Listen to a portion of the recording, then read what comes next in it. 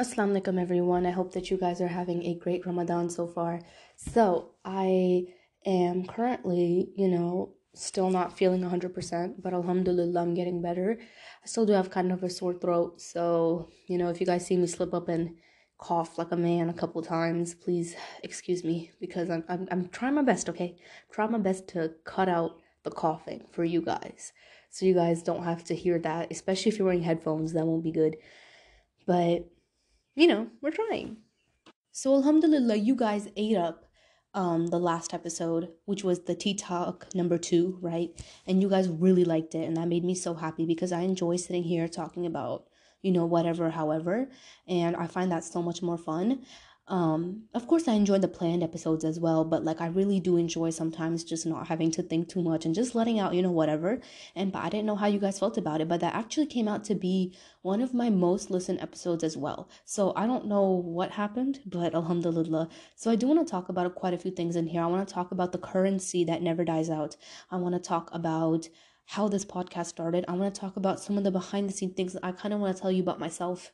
I know that that's something that I feel like I have shared a lot about myself about on here, but I also haven't in regards to the podcast. So I just, a bunch of random stuff. So I want to start off by telling you guys, first of all, something that I should have addressed a long time ago, but I didn't. And now I'm going to talk about it right now, which is also one of the reasons I'm making this episode. So, alhamdulillah, I want to say that I'm really grateful for all the love and everything that I receive on the podcast, right? And I bet you guys have heard like bajillion people always say, oh my God, I'm so grateful. I'm so grateful for support. It's just like, okay. You know what I'm saying? But really, like I am. And it sucks because it's like, words don't express it enough. So, of course, I keep you guys in my du'as and, may Allah accept that. I mean, but anyway, so I genuinely am really grateful because there's a really big backstory as to my podcast and my Instagram, and I'm going to talk about that on here. And then, inshallah, that also inspires someone to start something new for themselves as well.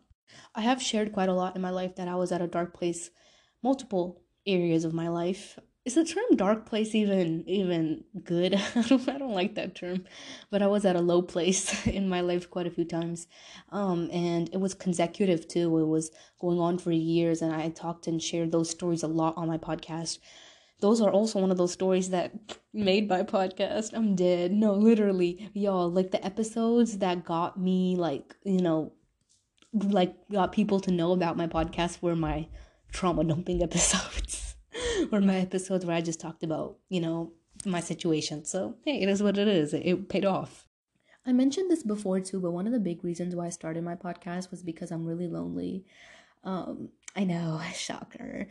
I mean, is it though? Is it? I don't think it is. And I'll tell y'all more about that in a minute. But I also posted on Instagram what Q&A questions y'all want me to answer, like personal ones, and I will be answering those in this one as well if you're wondering. So yeah, just getting that out the way. But anyway, every single thing that I do is a reminder for me before it is for anyone else. And I want to start off with that. Alhamdulillah, I'm grateful that I get to see TikToks and like my podcast is in there. I go absolutely crazy. I save them in my camera roll and I'm like, that's me. I get so happy. Or like when I see reels and like y'all put my TikTok in there, y'all don't even know, bro. Y'all don't even know. And then sometimes I don't ever see them because people don't tag me. If you see a TikTok and I am in it, tag me. Tag me. Make me happy. Tag me. It makes my day. So I love seeing them. And it's easy to be or act like you're on a pedestal because, a community listens to your things like that. But the truth about the podcast, the truth about everything is that it's actually a reminder for me first. And I share this story a lot where I used to do a lot on TikTok. I had a different TikTok account. I used to post on it like 6 times a day. And it fell short. Yeah, I don't even know, I got shadow banned. I don't know. But it just stopped working, okay? And then eventually I had to make a new one. And I shared the story before, but if you don't know it because you're a new listener, I essentially made a new one and I made it with my friend. And, we used to both post TikToks together. We don't use that account anymore. Nothing personal. It's just we're both so busy now. But I posted like mini podcasts on there and they used to be like 60 seconds and I used to just talk about Lord knows what. And then someone one day commented, okay, so where's the full one? And that made me so happy. And I was like, oh, one person wants to listen to me talk. And then I made a whole anchor that night, yo. I went that same evening. I shut my door, got on my phone. How do you make a podcast? How do you put it on Google? How do you put it on Spotify? And I was doing everything to figure out how you do it, because one person commented. Okay, got 32 views and one person commented, and I was like, this is my big break, this is it. So it is what it is. And then I decided that it was time to, make a podcast because I love to talk. Also, I felt like I wanted to do more. At this time, I had an Instagram, and my Instagram was more of like a hobby blog type of thing, if anything. I made wallpapers, and if you scroll down far enough, you'll see it. I still have some on my story highlights wallpapers where I just made really pretty little wallpapers, and like I used to post them on my highlights so you could screenshot them and set them up. And then like people used to like send me DMs or like post it on the story whenever they like set up my wallpaper as their lock screen. It made me so happy. And there's a big reason behind why I actually did this. I'm that type of person that my phone wallpaper, this is gonna sound so stupid, but my phone wallpaper, like, it needs to be something meaningful.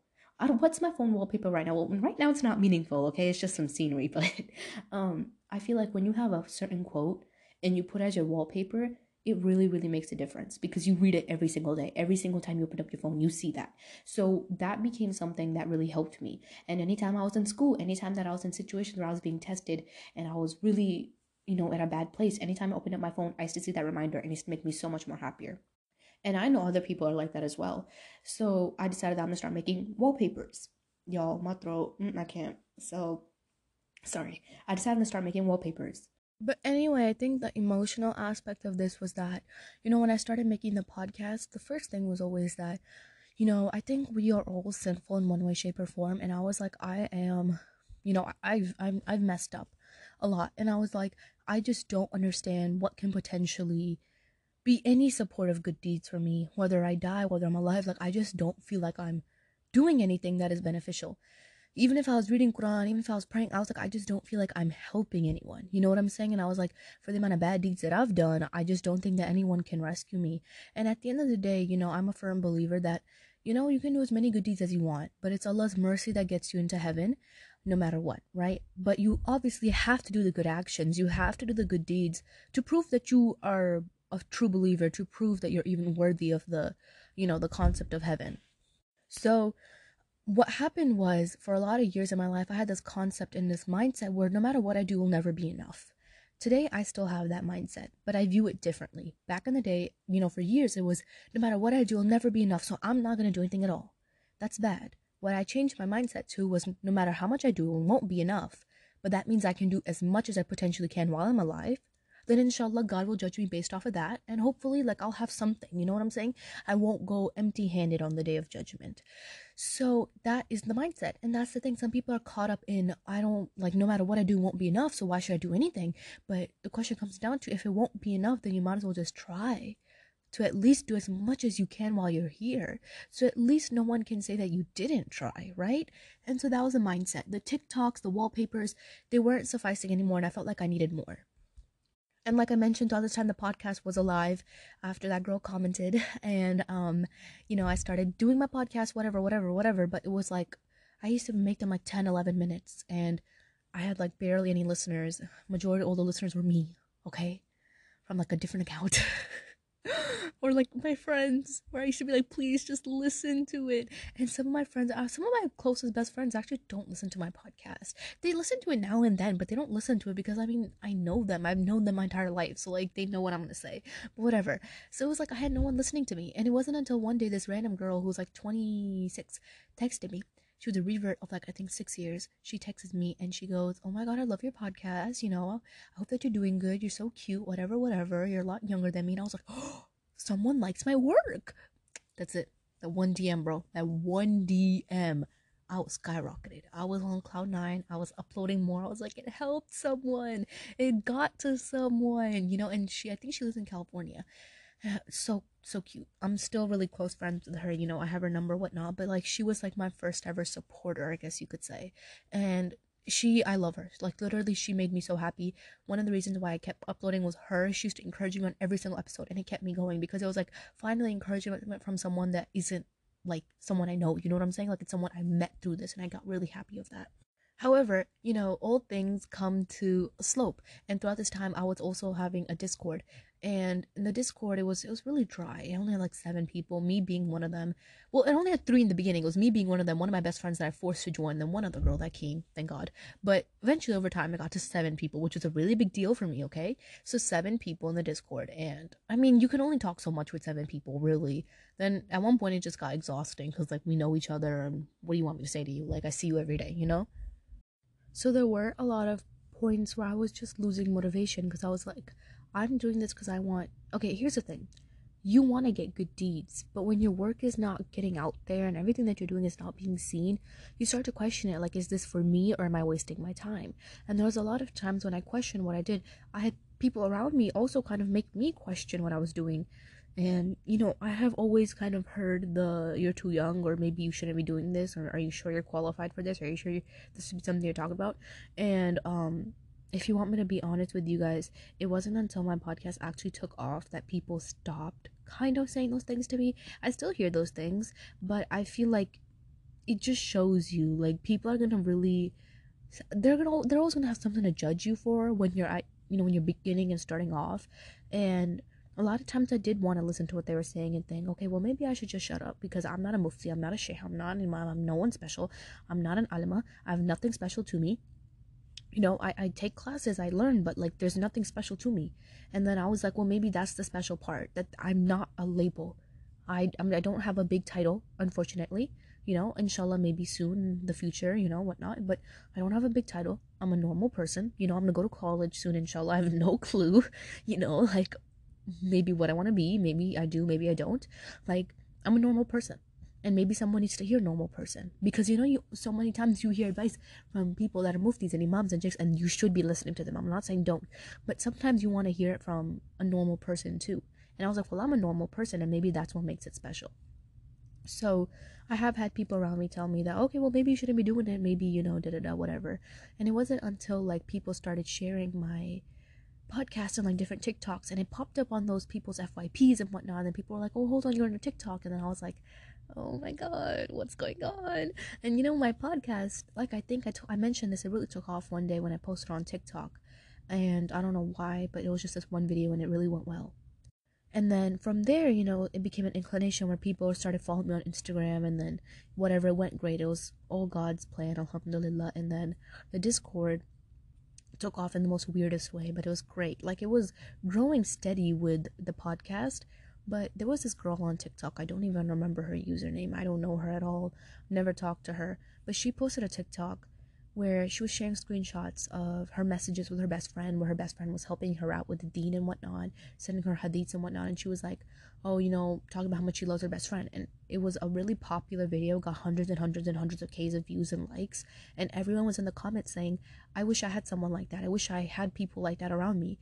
And some girl from my Discord commented saying, if you're looking for like a community, you're looking for someone to talk to, whatnot, make friends, go on Islamic Feelings Instagram, and then like click her link and then join her Discord. And then I was getting tagged, and I opened up my TikTok and I was getting tagged like crazy, and I was like, what is going on? Is this the moment that I get canceled so quick in my career?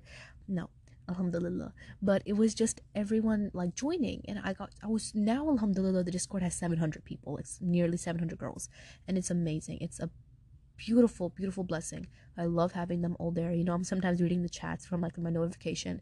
I unfortunately don't have much time to be active in there because I try to answer DMs privately and whatnot, but it's great. Like, I'm glad to see people actually make use of it. And it's so shocking because a lot of girls actually found out they live near each other and they're gonna meet up, and I'm like, this is so great. I'm so happy for you guys.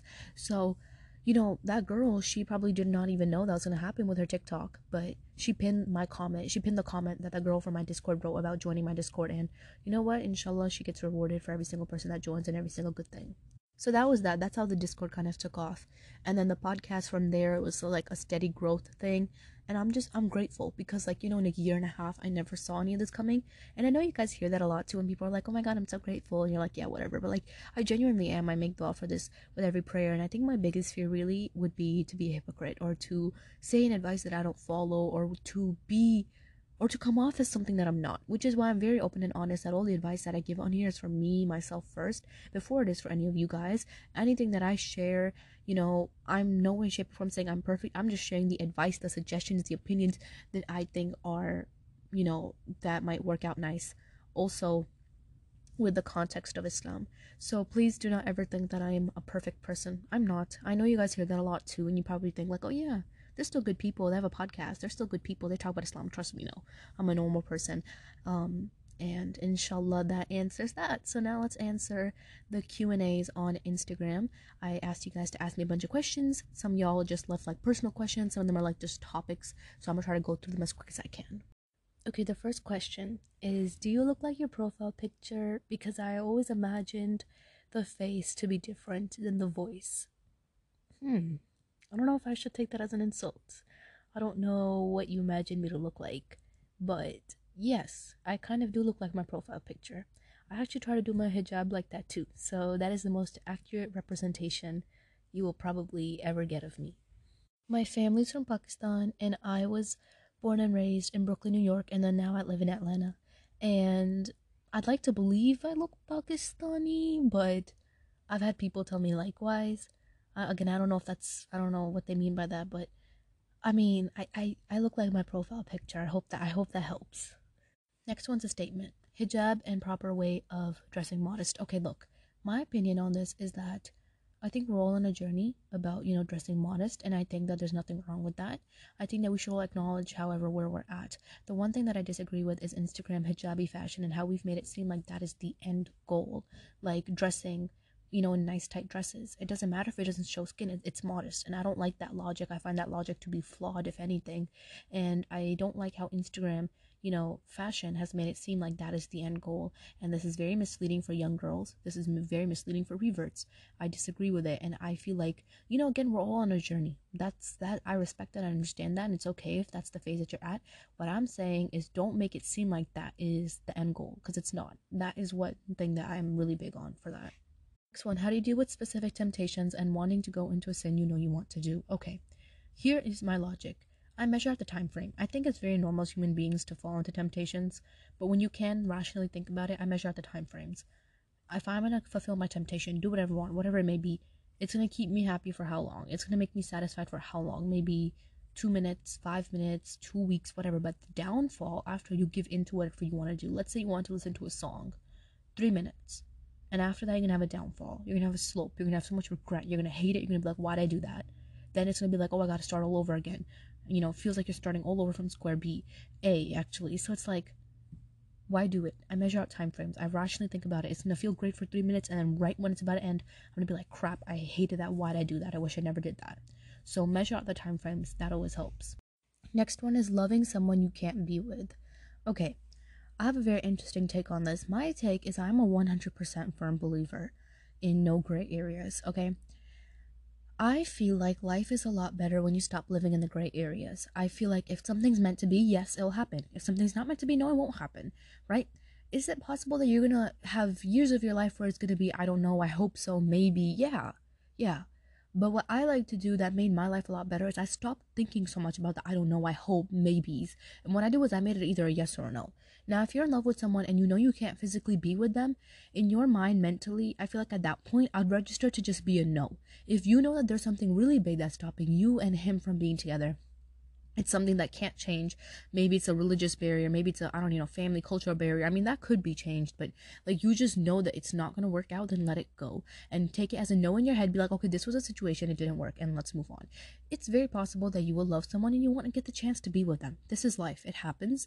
And inshallah, may Allah reunite all of you with who you love in Jannah. Ameen. But it's unfortunate because a lot of people end up living in the maybe, in the no, in the, well, I love that person. Do I believe that love is everything? Unfortunately, I'm sorry I don't. Here's the thing. I feel like when we say that love is everything, we tend to ignore a lot of other things. We don't take into account other behaviors, other accountabilities, other responsibilities, because we're like, oh, love is everything. If someone does you wrong, well, it's okay, love is everything. Someone can't financially support you, well, it's okay, love is everything. And when it comes to finances, I do agree that, hard times, they come upon everyone. If you're genuinely with a good person, that's not an issue, right? But someone will abuse you, disrespect you. You'll say, well, love is everything, love conquers all. I'm afraid no, because this is toxic love. This is not regular love, and I don't think that that should be worth staying. So if you're in love with someone and you know you can't be with them, do not torture yourself every day. Do not sit here and remember their thoughts and remember what you guys had and whatnot, because if you can't be with them, realize that there's a reason on the surface and there's a deeper reason that God knows. Let them go, let yourself free, breathe, start over. There's lots of people in the world. You know, I hate it when people say that. I hate when people say, oh, there's lots of fish in the sea, there's lots of people. I'm like, shut up. Like, you don't understand. But, you know, as I got older, I'm a firm believer. There's lots of people. Millions and thousands. I read this quote. It said, you have not met all the people in your life yet that want to love you or will love you. And I stand by that. So, breathe and don't live in the gray area. Next one's a similar question. Should we cling on to hope that it'll work, or should we let it go? Okay. I think this again depends on your situation. I want you to be honest with yourself. If the person that you're clinging on to the hope for has inevitably obviously said no to your face, and they're with someone else now, or they're getting with someone else, they're gonna get married to someone else, whatever the situation may be, like it's a flat no, then you shouldn't cling on to hope, because you're hurting yourself. Again, you're living in the gray area. You're hoping that they'll come back, you're hoping that they will change, you're hoping that maybe they'll leave who they're with and come to you. But my thing is, if someone really loves you, they won't waste their time with someone else. They won't waste their time with, other people.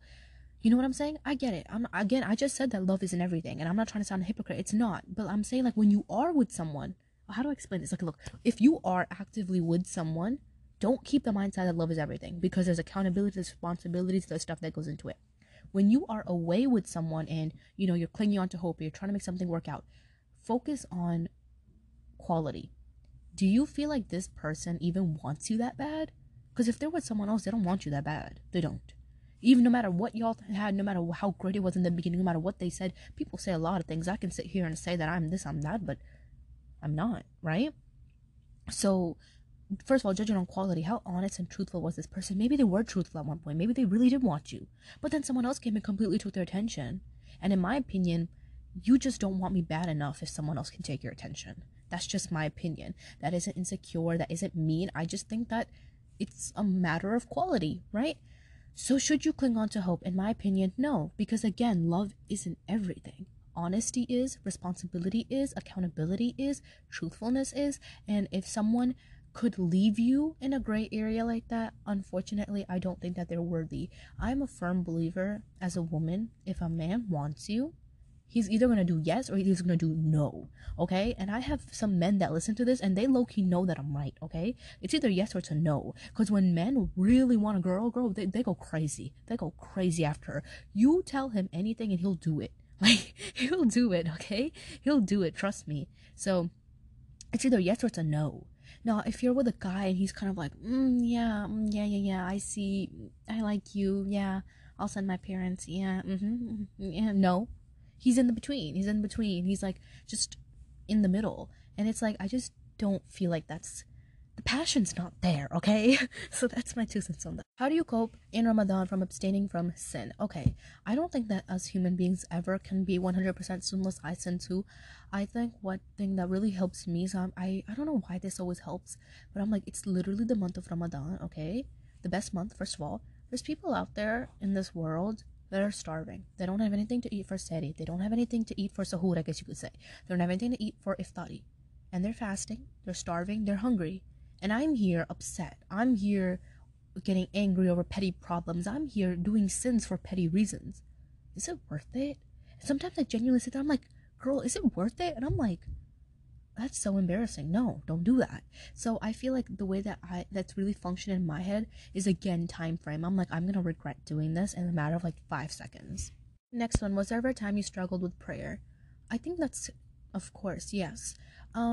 I feel like, alhamdulillah, it's a blessing of my parents that they forced us growing up. They're like, you gotta pray, you gotta pray, you gotta pray. Now, some people may view that as a bad thing. Some people may say, oh, they're forcing you, that's, whatnot. I think that was the best thing they could have ever done. I hear some parents, Muslim parents, and they say, I will never force my kids to pray. And I'm like, why?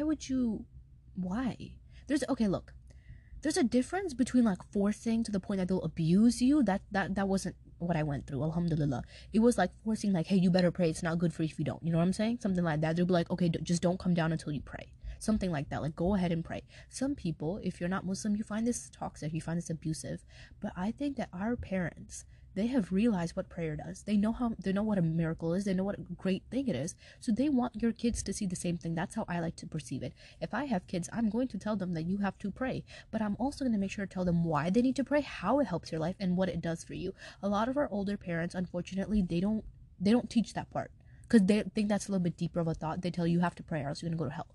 They don't tell you that if you pray, all these doors will open up for you to get closer to God. That's not something they tell their kids. That's not their fault. Unfortunately, a lot of parents, they just weren't raised hearing that as well. So I'm not upset at my parents, or any parents really in general, for that, because I understand why some parents have never done that. I know for a fact that when it comes, when I just have to tell anyone, even when I'm at parties, like little, family gatherings, and I see younger kids, I tell them, if the topic comes up, I do mention them. I'm like, it's good for you. Like, it helps you ultimately, right?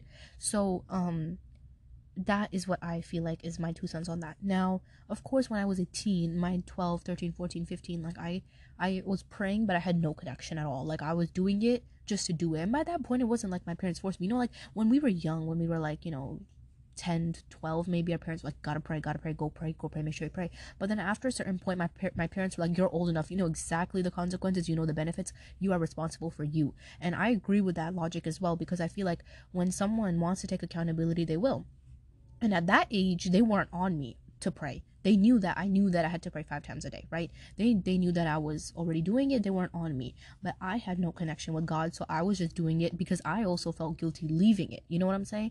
Like, it was like a relationship where I was like, I want to do it, but I just don't feel anything doing it. So I that was the time where I really did struggle, and that got fixed over time when I learned more about Islam and the miracles behind Islam and the scientific miracles. And I feel like when you appeal to your intellect and your logic, why you believe in your faith, it helps a lot emotionally.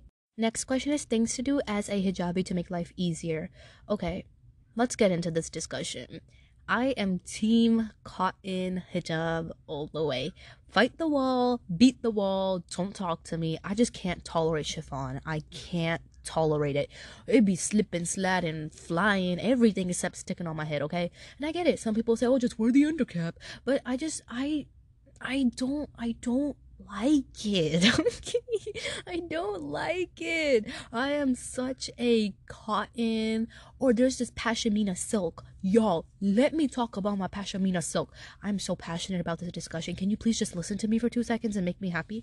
There is this type of fabric. It's called pashmina silk. Okay, it's not that expensive. I know it sounds like it might be, I don't know, but you can literally get it off like Madanisa. I think it comes from Turkey. I got my first pashmina silk scarf as like a gift from my friend, and it was from Madanisa. Amazing. It's like a pashmina shawl thing, and it's like cotton, but it's not cotton, but it's like flowy, but it's chef's kiss. Highly encourage getting that. It's like very beautiful fabric too.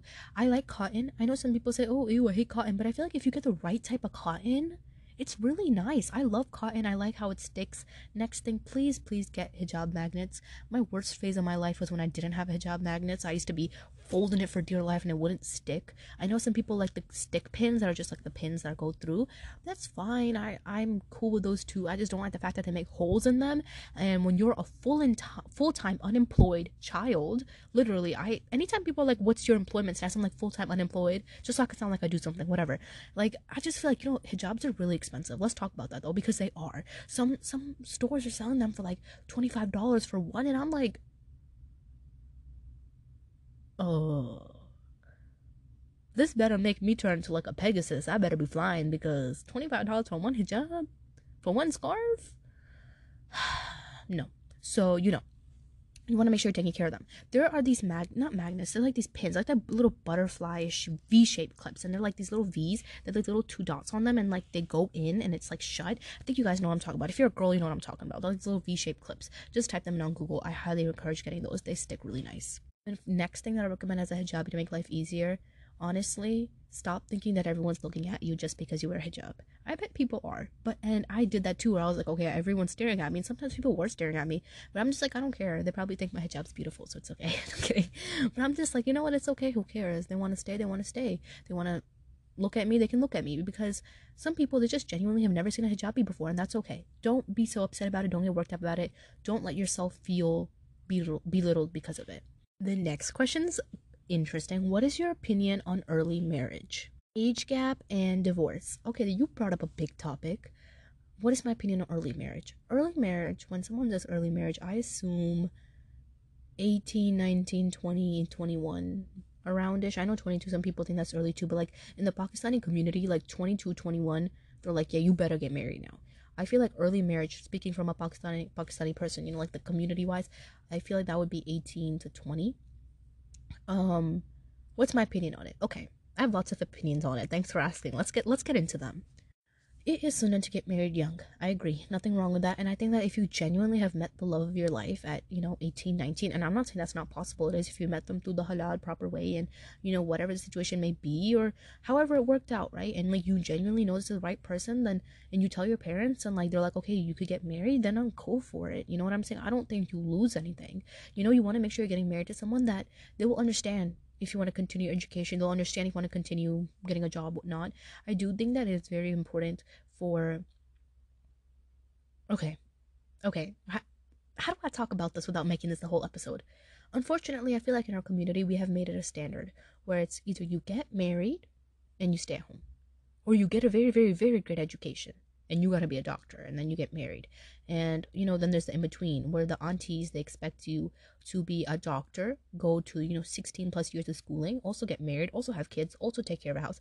And I think that if this is your expectation, you better be up in there helping out, because I feel like I disagree so much with how much pressure, unfortunately, society has put on women to have an amazing education, amazing degrees, and then also get married, also take care of the house. And then what's even more sad is that sometimes they make girls get such big educations and they're like, okay, well, you're married now, so you don't need the degree, sit at home.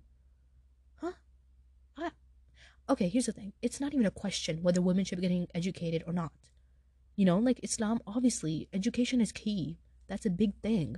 But if you have so much cultural pressure that they want you to be a doctor, they want you to have a PhD, they also want you to get married, I'm sorry, but I'm going to be very honest with you. If your family expects that from you, they better be on the front lines helping you as well. You know what I'm saying? And it's unfortunate because sometimes girls have to pick. Do I want to get educated? Do I want to get married? And I don't think it should be an option. I think that you should be doing both, you know? I know a lot of parents, they think that their daughter should at least have a master's degree before getting married. I don't disagree with that. I don't.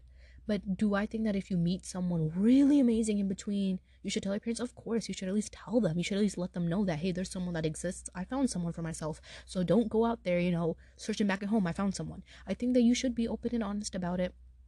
I think, unfortunately, a lot of kids are not honest with their parents when they do find someone, and it leads to a very big drama. Just be honest. Even if your parents get blown up about it, just be honest, because it's only going to save you long term, and you did what's right Islamically, especially if you're distancing away from them and you told your parents. So that's my opinion on early marriage. I do think that it is a little bit scary because you never know what can happen, but at the same time, like, you want to make sure that you're not infatuated. That's what I'm saying. Like, you want to make sure that you are not head over heels over someone and you don't even know them. You want to make sure that you want to know this person for sure, because it could be unfortunate that you get married to them and by like 24 you're like, I hate this person. Who is that? And you're like, I'm now who I am and who I was when I was 19 are two different people, and I just can't be with this person anymore.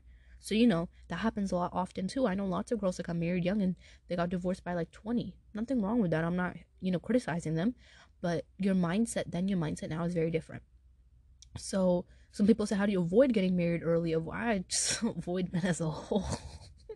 Until your time comes, honestly. Boys got cooties. I don't know what to tell you. Just I don't know what to tell you. I think like, Allah's gonna bring the right person in front of you at whatever time it's written for you, so it's not in your control. But you do have to be honest with your parents. You do have to tell them early. And if you genuinely feel like he can afford to get get you married, again, love is not everything. Love is great, trust me, it is, and it's very important. But make sure that you can like afford the lifestyle, and afford to like have food on the table. No one's saying to be multimillionaires traveling in Dubai where you can't even afford a smoothie. Just have food on table, have a bed to sleep on. Like, make sure that this person will suffice no matter what, that this person won't run away when things get hard. So that's that. What's my opinion on divorce? I don't think that divorce, okay, I feel like communities have made divorce like it's like hell bound. Like it's the worst thing. You get divorced, you're going to hell. No, divorce is not a great thing. It's not, But it is also unfair to say to women that are getting abused, that are, getting beaten up, oh, just have patience. What do you mean you want to get divorced? That's crazy. You want to get divorced? Do you know how bad that is? Everyone's going to talk about you. Woman, I don't care. Like, that's the thing. Some women are in marriages where they're getting beaten up and people are telling them, oh, just have some patience. He'll get better. No, it's not right. And unfortunately, some mothers, they don't have the chance to leave because, they have their own situations or whatever it may be. So it's not fair. I do think that we have made it kind of harsh on the women. What is my opinion on age gap? Okay.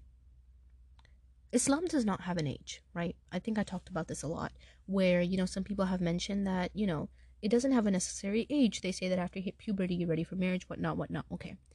I understand that, and I'm not saying I disagree with that. I get that. Yeah. However, I do find it kind of disturbing how there will be men that are 45 and they won't want to get married to a girl that's 32, 35, 38. No, they want a girl that's 18.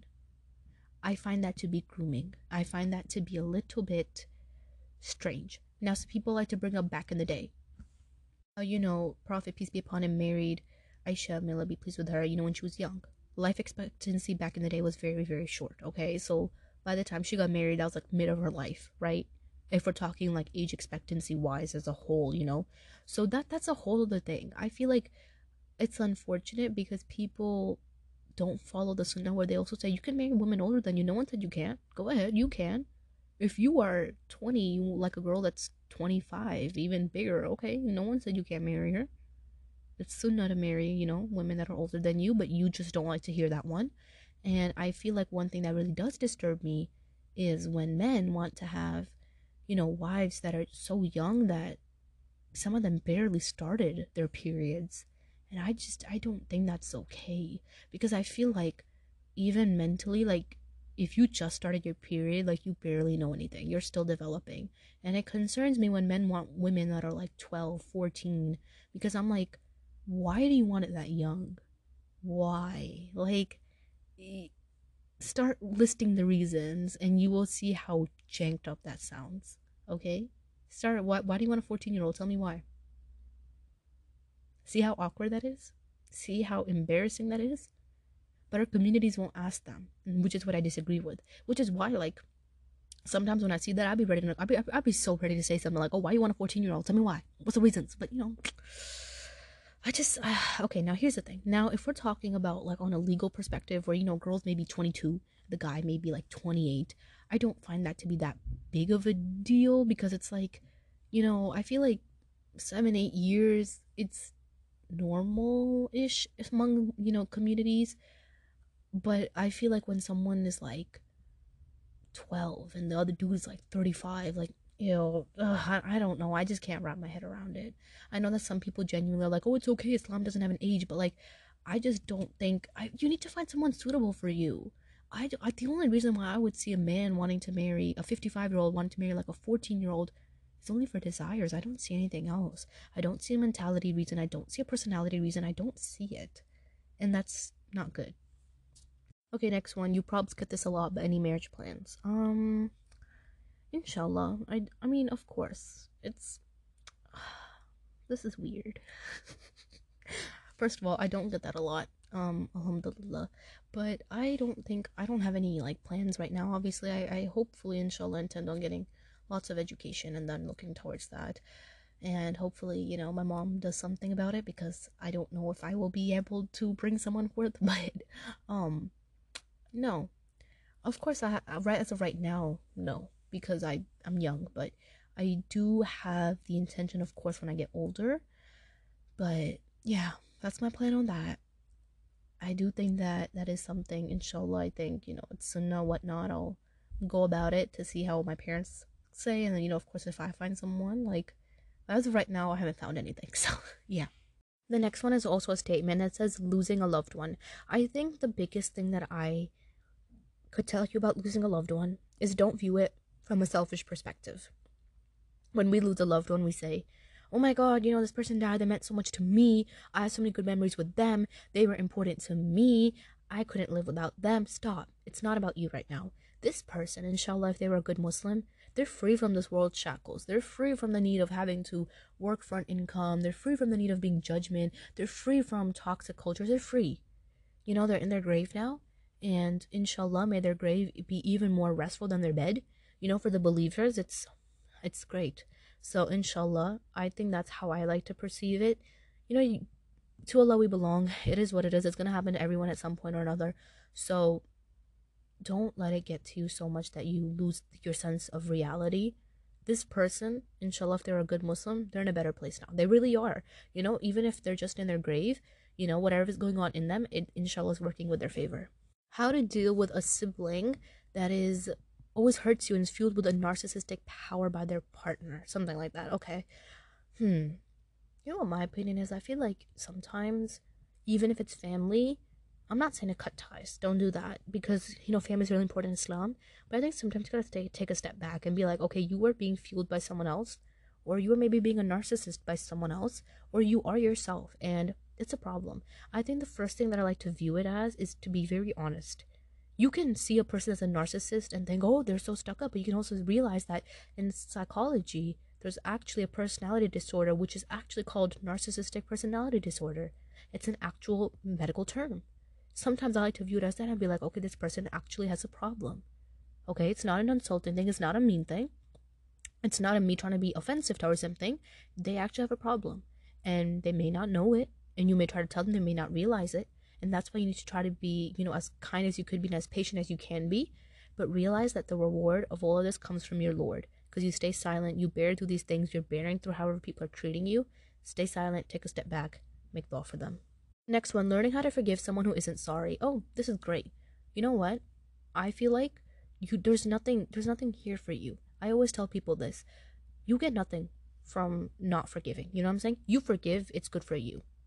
When you don't forgive, you sit there getting guilty. You sit there thinking, should I have forgiven them? Why did they look so happy today? Why did they look so good today? Maybe they don't care anymore. Maybe I messed up. Like, you're always thinking about something. When you forgive, that's it. You don't lose anything. You're done, over with, gone. That's it, right?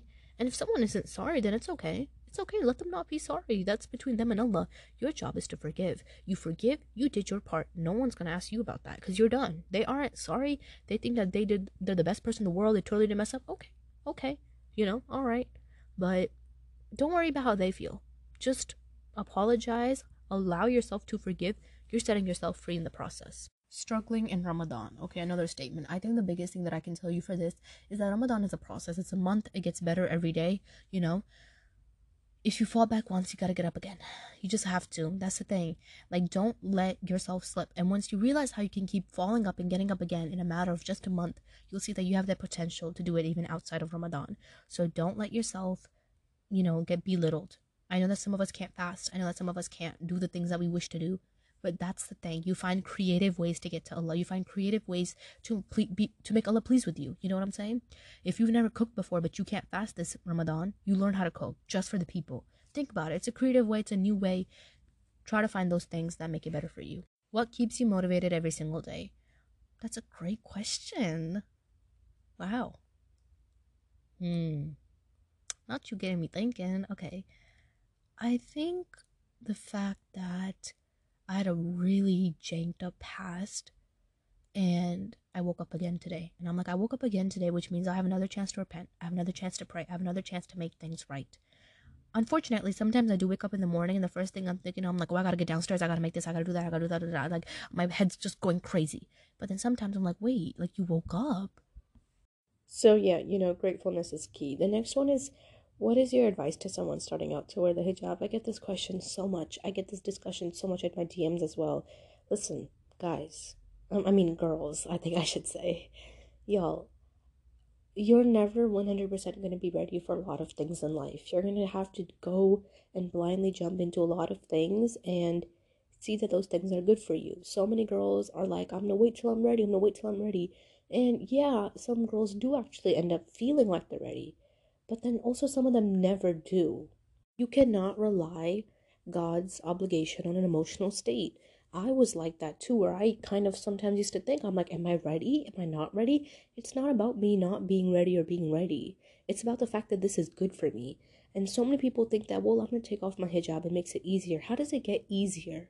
By taking it off. When you take it off, you're doing something that Allah told you to do, and now you're not doing it. Because now the people will like you. But the one above the people, the one that controls the people, if he's not happy with that action, is it worth it? Now, if you wear the hijab and people don't like you, it's okay, because at the end of the day, you're pleasing the one that's above everyone. You're pleasing the one that's the most powerful, so you don't lose anything, right? But so many people are so caught up in the mindset of people are going to judge me, people are going to stare at me, people are going to feel this type of way of me. I'm scared to lose my friends. They should not be your friends anyway if you're scared of losing them. Let me tell you, I had people that I thought like I was not going to lose when I just became more religious as a whole, and I changed to everything. And even just in my character, I lost lots of people. But it doesn't surprise me, because if you were meant to stay, you would stay. Even if I looked like this or I looked like someone else, you would stay. And if me being a hijabi, me being even different, just generally different, like you could be a hijabi and act completely different, and then like through COVID and whatnot, and through a long time frame when you're self-isolated, completely change your character, and people just don't want to be around you anymore. They think you're boring, they think you're lame. And it's like, okay, if you don't like me anymore, you don't like me anymore. I'm not going to chase after you. I did nothing wrong. I embraced who I was and my full potential is. I embraced what my religion tells me, and I'm doing what I love. And if you don't like me like that, then I don't care, because it's not my job for you to like me. And that's the biggest thing that I'm trying to tell you guys so much. And as cliche as it sounds, it's not your job to make sure people like you. I don't care who likes me and who doesn't. Because if I was to sit here and start caring, then I wouldn't like myself. That's the thing. If you sit here and you start to care who likes me, who doesn't like me, and if you really make that your first job, every single day you wake up, take account, who doesn't like me today? Who likes me today? Who's my friend today? Who's not my friend today? Bro, you're gonna end up not liking yourself. That's what I'm saying. It's not your job to care that much about how other people view you and other people's whatnot. And make sure you don't hurt anyone, but realize that if you are embracing yourself and being yourself completely in what your religion tells you, and people don't like you for that, you scared of losing your friends, you got bad friends anyway in the first place. And I'm not saying that to be mean. I had those too. They left me. They never came back. It's okay. I'm not stuck up about it. God bless me with so much more. God bless me with this podcast platform. So stop being scared of losing a bunch of friends, or being stared at, or being, judged by people.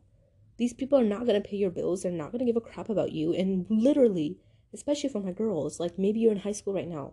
You're not even going to see them again in another 3 years. Maybe you're in college. When your classes change that semester, they're not going to see you again. Let it go. Who cares? Why do you care so much about these people that you're not going to see again? I literally had to wire that in my brain, and now I can confidently tell you it's the best choice. Favorite surah and why? Okay, interesting. I'm gonna sound basic. I really like Surah Ad-Duha. If you want me to be honest, I have more like verses that I love from almost like every surah. Like I feel like every surah is beautiful in its own way, shape, or form. I don't think that I can ever pick one that I love the most. I have favorite verses from everything. Like I can open it up and be like, that's beautiful. So, the whole Quran. Thanks for asking. What is your favorite quote? Okay. Usually my favorite quote is like a Quran verse, like a hadith. But since you said quote, I'm assuming you mean like outside of that. I always have a favorite quote that changes like every other 3 to 4 days. I think recently my favorite quote has been, fear is the cheapest room in the house, and I'd like to see you live in better conditions. It's a quote by someone that I read online, and I like that quote a lot. And the reason why I like that quote is because recently I feel like for a very long time, I do feel like I lived in fear. I lived in a cheap room of fear, and I feel like I remind myself this quote a lot when I'm scared of doing something. I'm scared of an outcome. I'm scared of something, and I'm like, it's the cheapest room in the house. I know I deserve better, so I should stop doing that to myself. You know what I'm saying? That's been something I can think off the top of my head. I have so many favorite quotes. I have this memo pad list filled up with notes. I love them. Next ones. What's your favorite part about Ramadan and how do you make the most of it? Okay. I've really been into Tarawih recently. Unfortunately, I used to always get really little hearted because of Tarawih, because I can't go to the mosque. Like I can, but it's like the situation here is really complicated about that. And there's the really nice big mosques that have more spaces all the way far away in like hours drive.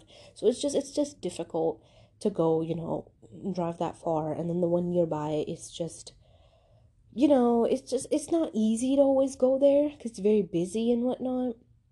And even just after that, like, I don't know how to drive there personally. And so just generally, I feel like I've always been disheartened about going to the mosque because I don't have friends. I used to literally go to Tarawih almost all the time when I used to live in New York. I used to go with my friends. We used to go out. We used to eat. It was just fun. Like, I was so young and I didn't realize what a golden moment that was. But I got really disheartened of that concept. And yeah, you can pray Tarawih at home, and you should. It's great. You should pray Tarawih regardless. I feel like it took me a long time to really realize that it's okay. It's okay if you don't have friends. It's okay if you can't go to the mosque and, do all that. It's okay. You can do it at home. And so I recently started praying Tarawih, with my family, whatnot, alhamdulillah, which is a blessing because I know so many people don't even have that. And if you don't even have that, I highly encourage you to take your room and transform it to a very beautiful vibe, to like a little masjid vibe type of situation, like get your favorite candles, put on some nice candles, put on some nice scents, get a nice prayer mat, and like just make the vibe what you wish for it to be and make it really content and peaceful. And that's something I did for myself as well. You do not need expensive decoration. I see people decorating their houses all the time for Ramadan, and first of all, my family doesn't do that. And second, it's very expensive actually. You could literally you could do anything. You could literally get fake flowers and, hang them up around your room, and those cost like $1, $2. It's really about how you go about it, and actually decorating your room makes you feel so much more better when Ramadan comes around, because it's like, okay, you have a nice new scent, in the room. I love wax warmers. I don't know if you guys have those or if y'all prefer those. Some people like candles. I love wax warmers. I feel like I just love how, just put the cube in and it melts it itself and it smells great. So just have small touches that you want to do to make it special. So the way that I make the most of it, I think, is I try to get everything else done before it. And I'm like, Tarawih, it's Tarawih and then straight to bed. And since I know I'm going straight to bed, I know I don't have anything else to do. I'm not going to rush through it, right? So that's one thing that I've been really loving. The next thing that I've been really loving is, honestly, this is going to sound weird, but staying in Sajud a little bit longer than usual. It's just been hitting different this Ramadan. It really has. I highly encourage you guys to try that. I do try that even outside of Ramadan, but like just staying there for a little bit longer, it really helps.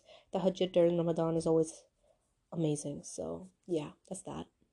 How old are you? And they just said age, question mark. I'm 18, alhamdulillah. So I think everyone knows that already.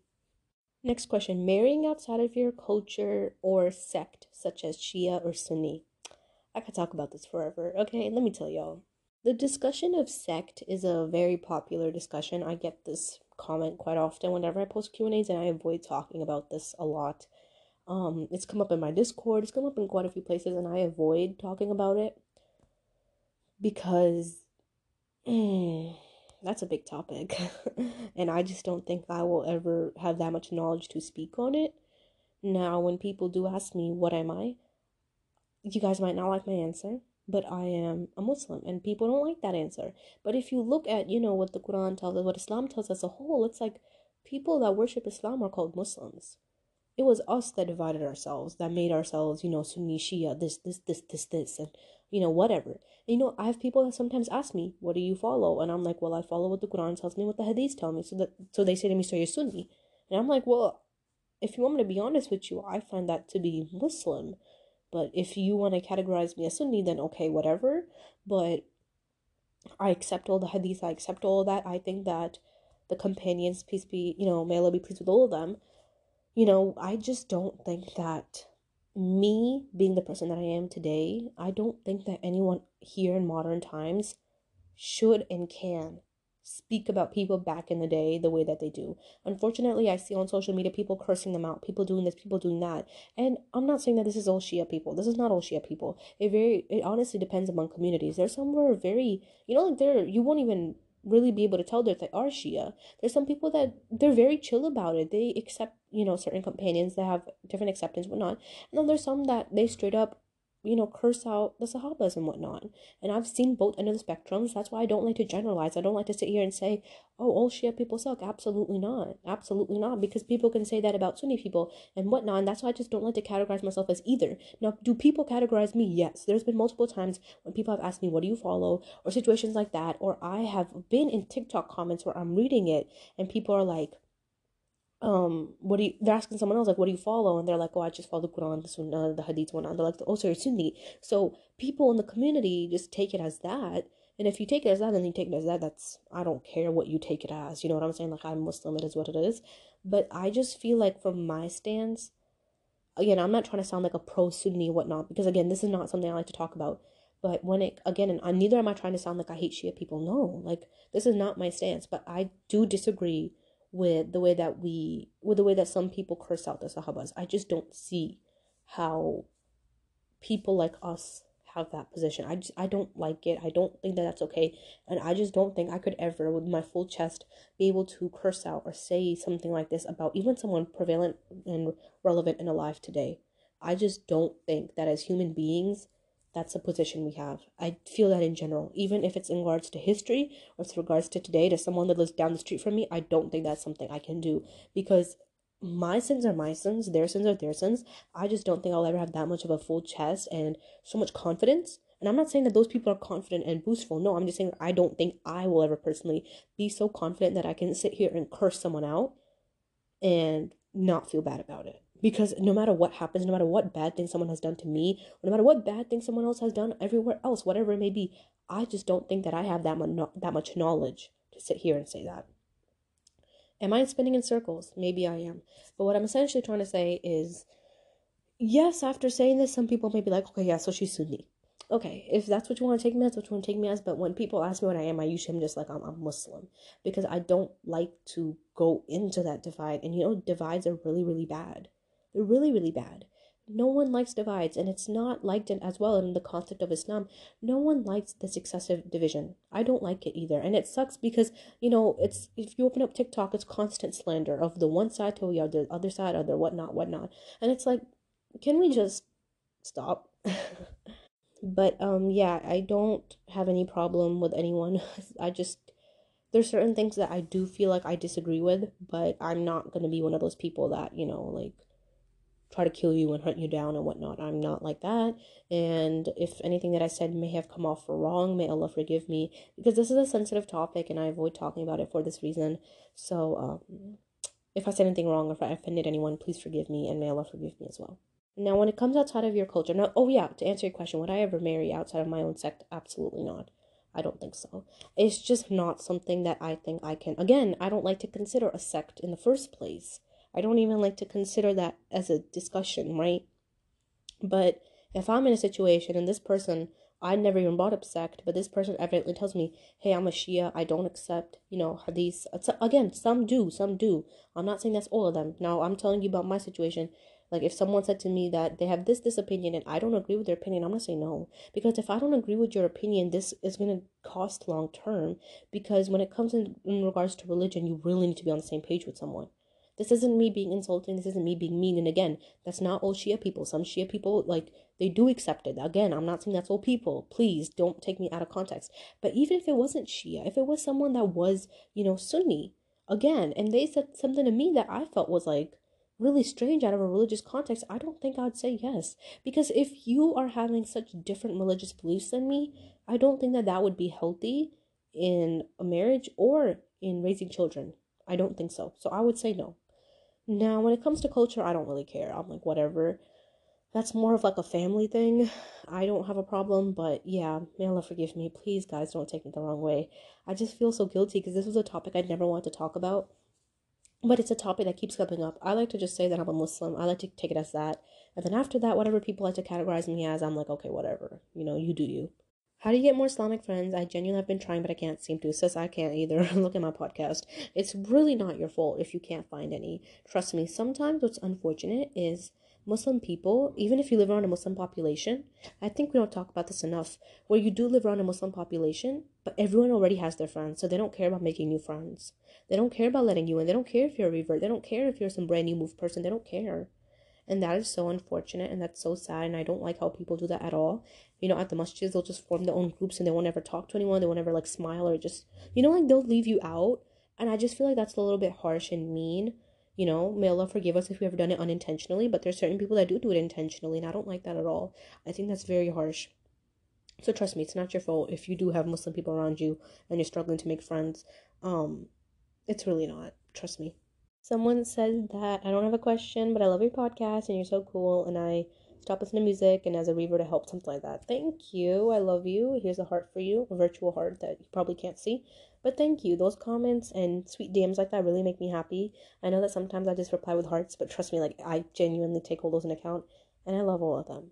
Self-confidence, I really need that. Okay, that's the next statement. Um, I think the biggest thing I can tell you about self-confidence is how do you measure yourself? This is a very big discussion. I'm going to be uploading a podcast episode on this soon, inshallah. How do you measure yourself? That is how self-confidence is grown. Do you measure yourself by people? Do you measure yourself by compliments? Do you measure yourself by how people perceive you? Or do you measure yourself by the spiritual state in the eyes of God?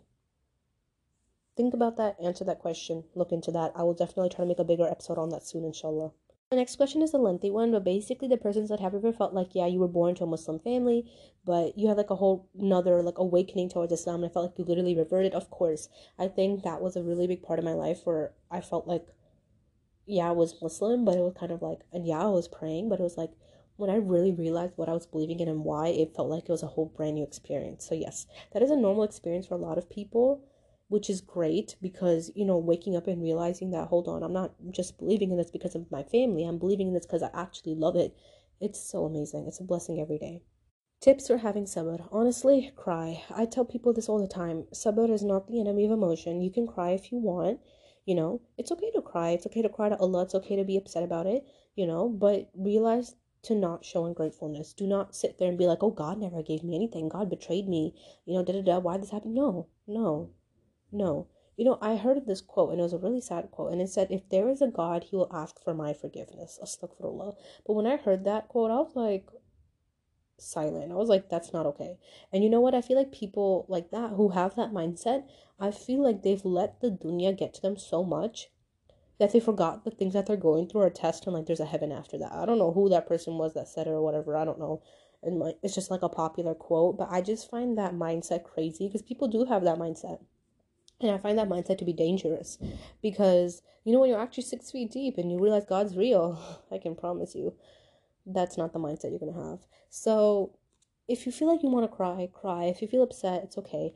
But do not be ungrateful. Do not be harsh. Do not be bitter towards God. Realize that if you're keeping sabr, it is just a way for you to communicate with God even more than you ever did before.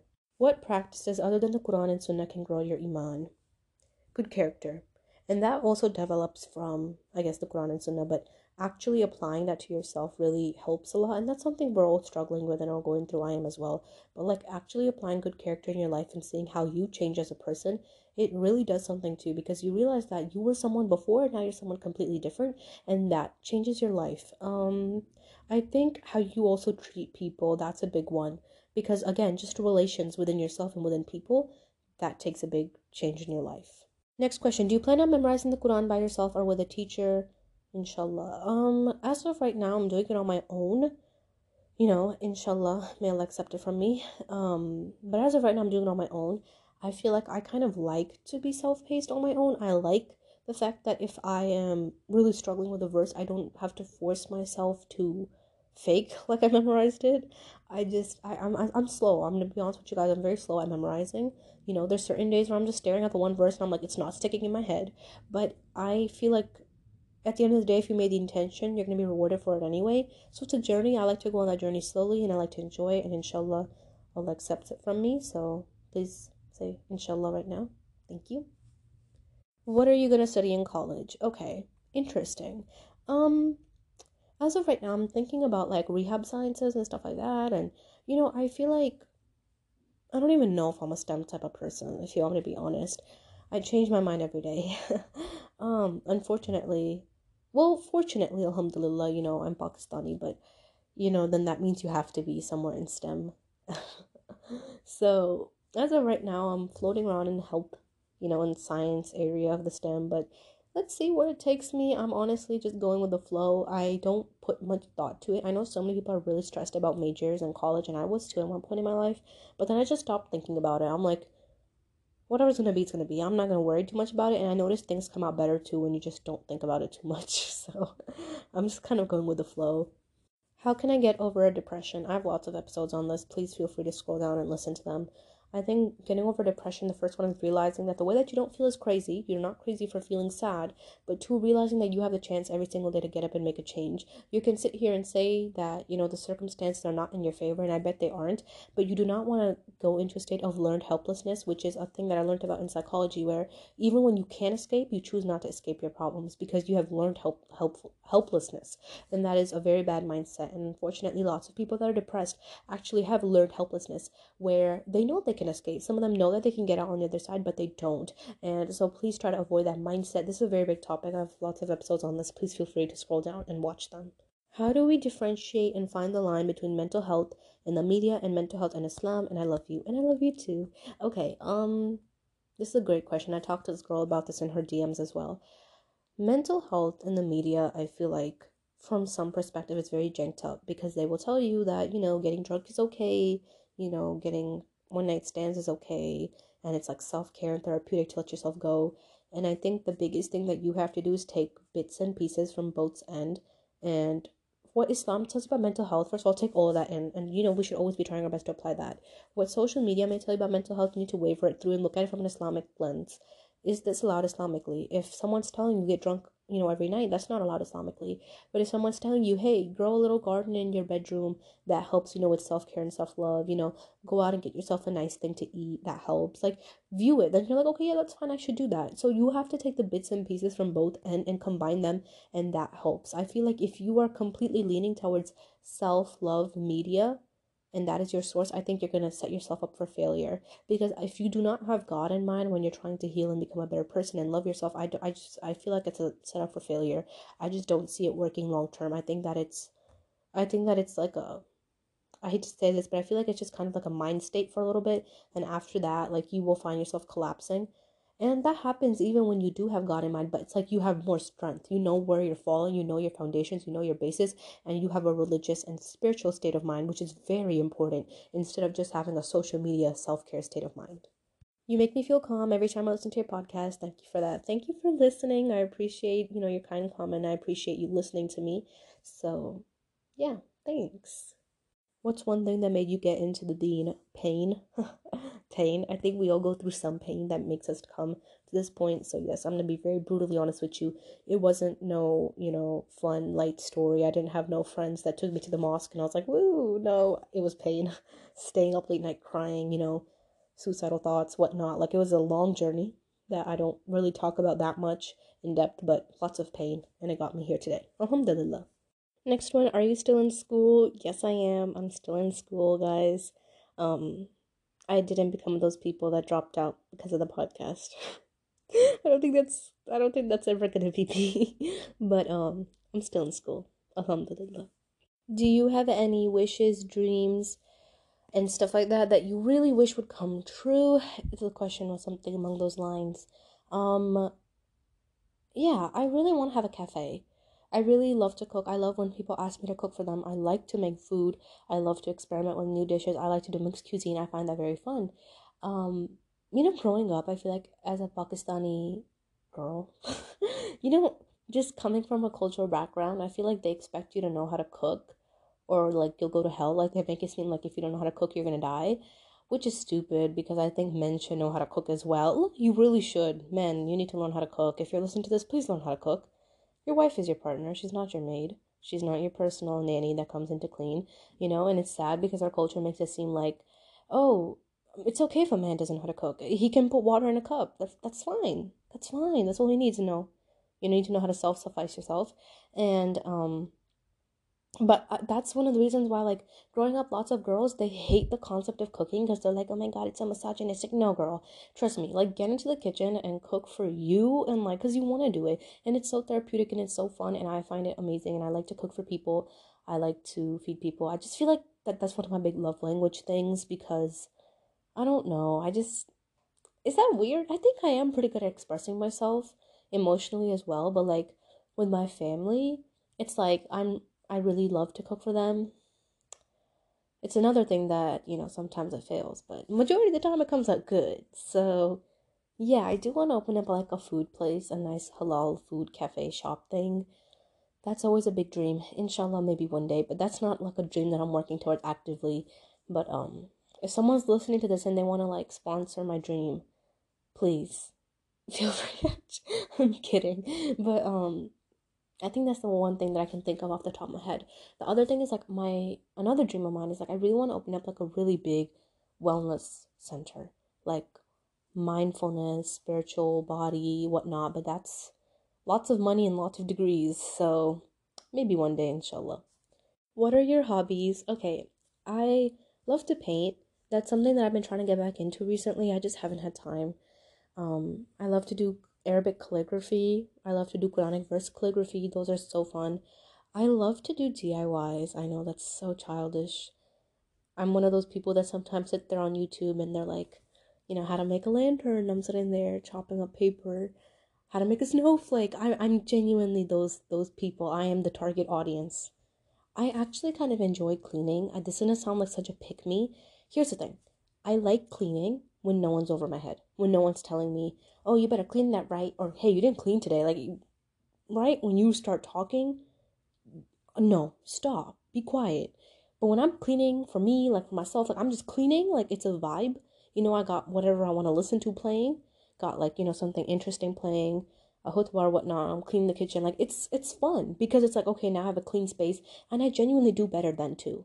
But right when someone starts standing over my head, they're like, oh yeah, you better clean that too. You better clean the kitchen. It wasn't good last time. Or you know what? Like you should be cleaning all the time anyway. Or like, how people start saying like cultural stuff. I'm like, okay, now you make me mad and you're gonna scrub the floor yourself because you made me mad. I'm kidding. I don't get mad over it, but like I'm just kind of like type of salty thing. I also recently have been trying to get into nature a lot more, but this pollen doesn't want me. The nature just doesn't want me. That's what I'm getting because, baby, let me tell you, if you live in the South, when those white trees, listen, if you don't live in the South, maybe if you live in the US and the other parts, you know what I'm talking about, but if you don't live in the US, you might not know what I'm talking about, but especially for my audience that lives in the South, when those white trees come, them white little cherry blossom looking trees, the devils, I'm telling you, bro, straight devil, bro. When those trees come, the pollen that goes in the air, they're so beautiful. The trees are so beautiful. I'm sitting there taking pictures of them sneezing, exploding, but they hate me. And I know that it's not just those trees. It's, the environment as a whole, but like when those trees come, the pollen level just goes up and it's just like, but yeah, nature, I'm waiting for summer really, because when it gets like peak hot summer, the pollen does get a little bit better. Next question, what are some things you find peace in? I feel like I find peace in, of course, spiritual activities, praying, reading Quran, whatnot. That's always great. But I think I also find peace in talking to someone. I feel like that's so important. Like when you have someone you trust and you just sit there and you talk to them about things that are really stupid, but things that are meaningful to you. I think that is something I find lots of peace in. And of course, in Islam and in God and whatnot. Next one, can you spell your name? Yes, my name is Hira. My name is Hera. I know it's pronounced differently in some different areas, but that is how I was grown up hearing my name pronounced. That is how I like to believe it's pronounced culture-wise. So yeah, that's my name. I know that lots of you probably don't know my name, but that's my name. Now you know. That is so weird. Like now that I'm thinking about it, I never once in my podcast, as far as I'm ever sat there and been like, hey y'all, my name's Hera. That's so weird. Okay.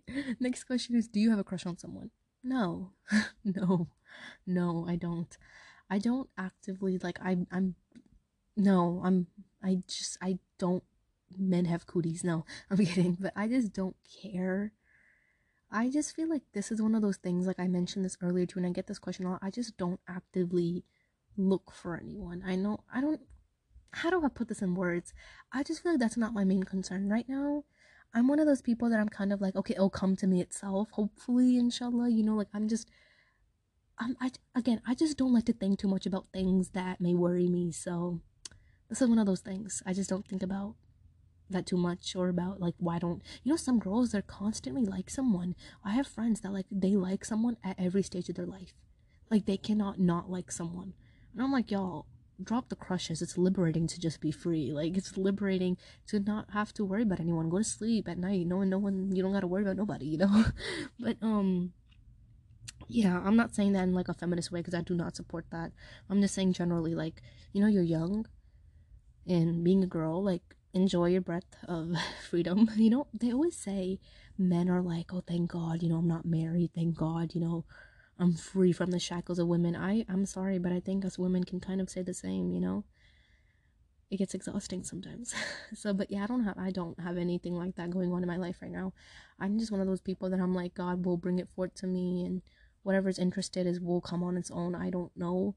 I just, yeah, I'm bland. If you expected something interesting from me in that area, I'm sorry. I'm really sorry. Your favorite food? Okay, oh my God, I have so many favorites. If we're talking about like basic foods, like I love fries. They're so good. You know, of course, pizza, but you know, a lot of, let me think. I love me a good kebab, you know, that always hits. A good BBQ. We love that. Pakistani food, period. Just, yeah, what can I say? I'm pretty good with food overall. Your favorite outfit? I think my favorite outfit would be anything that's just long, baggy, and modest. I know that sounds like such a pick me, oh my God. But I genuinely feel like when you wear stuff like that, you feel the prettiest. No one can tell you anything about your body. No one can tell you anything about how you look. You just are doing it for you, and I like that a lot. Next one, how did you learn how to read the Quran? I learned since I was a child from teachers. I had teachers that taught me. If you don't have a teacher to teach you, that's no problem. You can go on YouTube and there's lots of videos that literally do every single little letter sound out for you. There's lots of nice stuff on YouTube on how to, you know, learn how to read the Quran. Next one is, how are you? Thank you. I'm good. Thank you for asking. I don't have people that ask me that very often, so when people ask me that, it makes me very happy. Alhamdulillah. Advice for reverts as they navigate their Islamophobic family. Honestly, I think that when God is by your side, no one can hurt you. And I tell that to my reverts all the time. I know you're scared. I know that they might kick you out the house. I know they may do this, they may do that. Remember that when God is by your side, no one can hurt you. Your family, unfortunately, does not know better. They don't, you know, and you can't be mad at them. You can't say, you know, harsh things to them because Islam wants you to keep good family ties. You know, lots of situations, even in our history, where things went very badly, like our Prophet Ibrahim, peace be upon him, you know, his dad literally made idols with his own hands. You know, some people say his dad, but some people had other relations, whatever it was, family members literally made idols with his own hands. You know, it is what it is, and you will have to bear through situations like that. But remember that you are worshiping what you're worshiping for you. Your soul's meant to outlive this earth.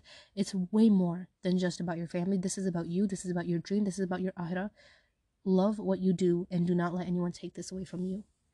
Last question, why do you not show your face? Okay, I think I've talked about this before. This is something that I always get various opinions on, and I feel like I'm trying to also understand where I stand on it. There's one end of the spectrum where they say that women can show their face, you know, women don't have to be hidden away. They're preaching, they're doing dawah, whatever. And I know lots of amazing, you know, women scholars that, you know, are very knowledgeable and they show their face, they talk, whatnot, and it's not a problem. Then the other end of the spectrum, they say that women should not show their face, period. It's fitna, it doesn't lead to anything good.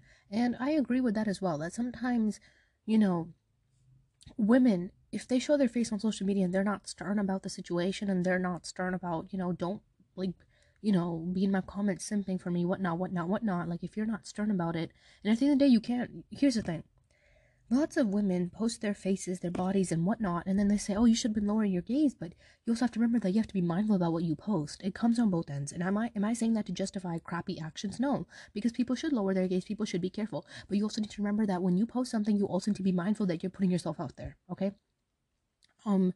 But if you're a woman and, you know, people, unfortunately men, they find something attractive in you, you don't want to be the reason someone's not lowering their gaze, but at the same time, you know, your intention also could have been good. You also could have been posting it for something good. Your intention probably wasn't that, but you also posted yourself. And it's just like so much conflict between both of these things where I view both ends. And sometimes I do think, I'm like, well, it's not that big of a deal. You know what I'm saying? Like, it's just my face. If I was walking on the street, or if I was to do a meet and greet, people would see my face. If I was to do a meet and greet, people would see my face. Or if I chose to be a niqabi, you know, if inshallah when that time comes, like, people would see me still. You know what I'm saying? And I wouldn't have a big issue with that. I have some girls that, you know, I have one girl in particular that I knew before I even made a podcast. She knows exactly what I look like. She listens to my podcast all the time. You know what I'm saying? I don't care if she knows me. I have had, you know, certain girls in Discord be like, oh my God, can I please see what you look like? And I've sent them pictures of myself. I'm like, this is me. And then, you know, they never forwarded it on, deleted it. Like, I delete it. It's a really strict, I don't show people that I don't trust. You know, if people beg me enough, if you're a girl, I'll probably just be like, okay, fine, let me just quickly show you your private DM and I'll delete the picture. Or just like on a video call, something like that, right? But it's like, when it comes to posting my face publicly, like on Instagram, I just feel like, again, here's the thing. I don't think about looks. I know that some people may think, oh, I'm pretty. Some people may think, no, I might not be someone's cup of tea. That's okay. That's okay. But my thing is that I just feel like I want people to listen to me. I want people to listen to what I have to say. I don't want people to watch me because of my face. I don't want people to, watch me because I'm a person that posts their face. And now this sounds so stuck up and arrogant. This sounds like I'm saying, oh, I'm so pretty. No, that's not what I'm saying. What I'm saying is, generally, and I said this in my last episode as well, people like to see a face. People like to know that an account has a face. People like to know that someone, a human being, is behind the account, because it just makes the account feel more natural. When you don't show your face, people get curious. I would get curious too if I was a listener of my own podcast. I'd be curious on what I look like, right? So it isn't like a stuck up or arrogant thing. God knows that's not my intention.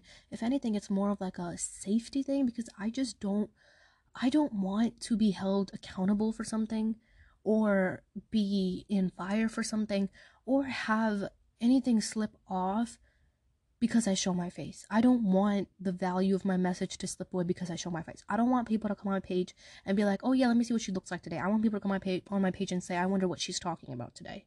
You get me? Like, and I hate to say this because it sounds boastful, it sounds arrogant, it makes me sound stuck up, like I think I'm the prettiest thing in the world. No, that's not what I'm saying. You know what I'm saying? I think that I don't care about that much.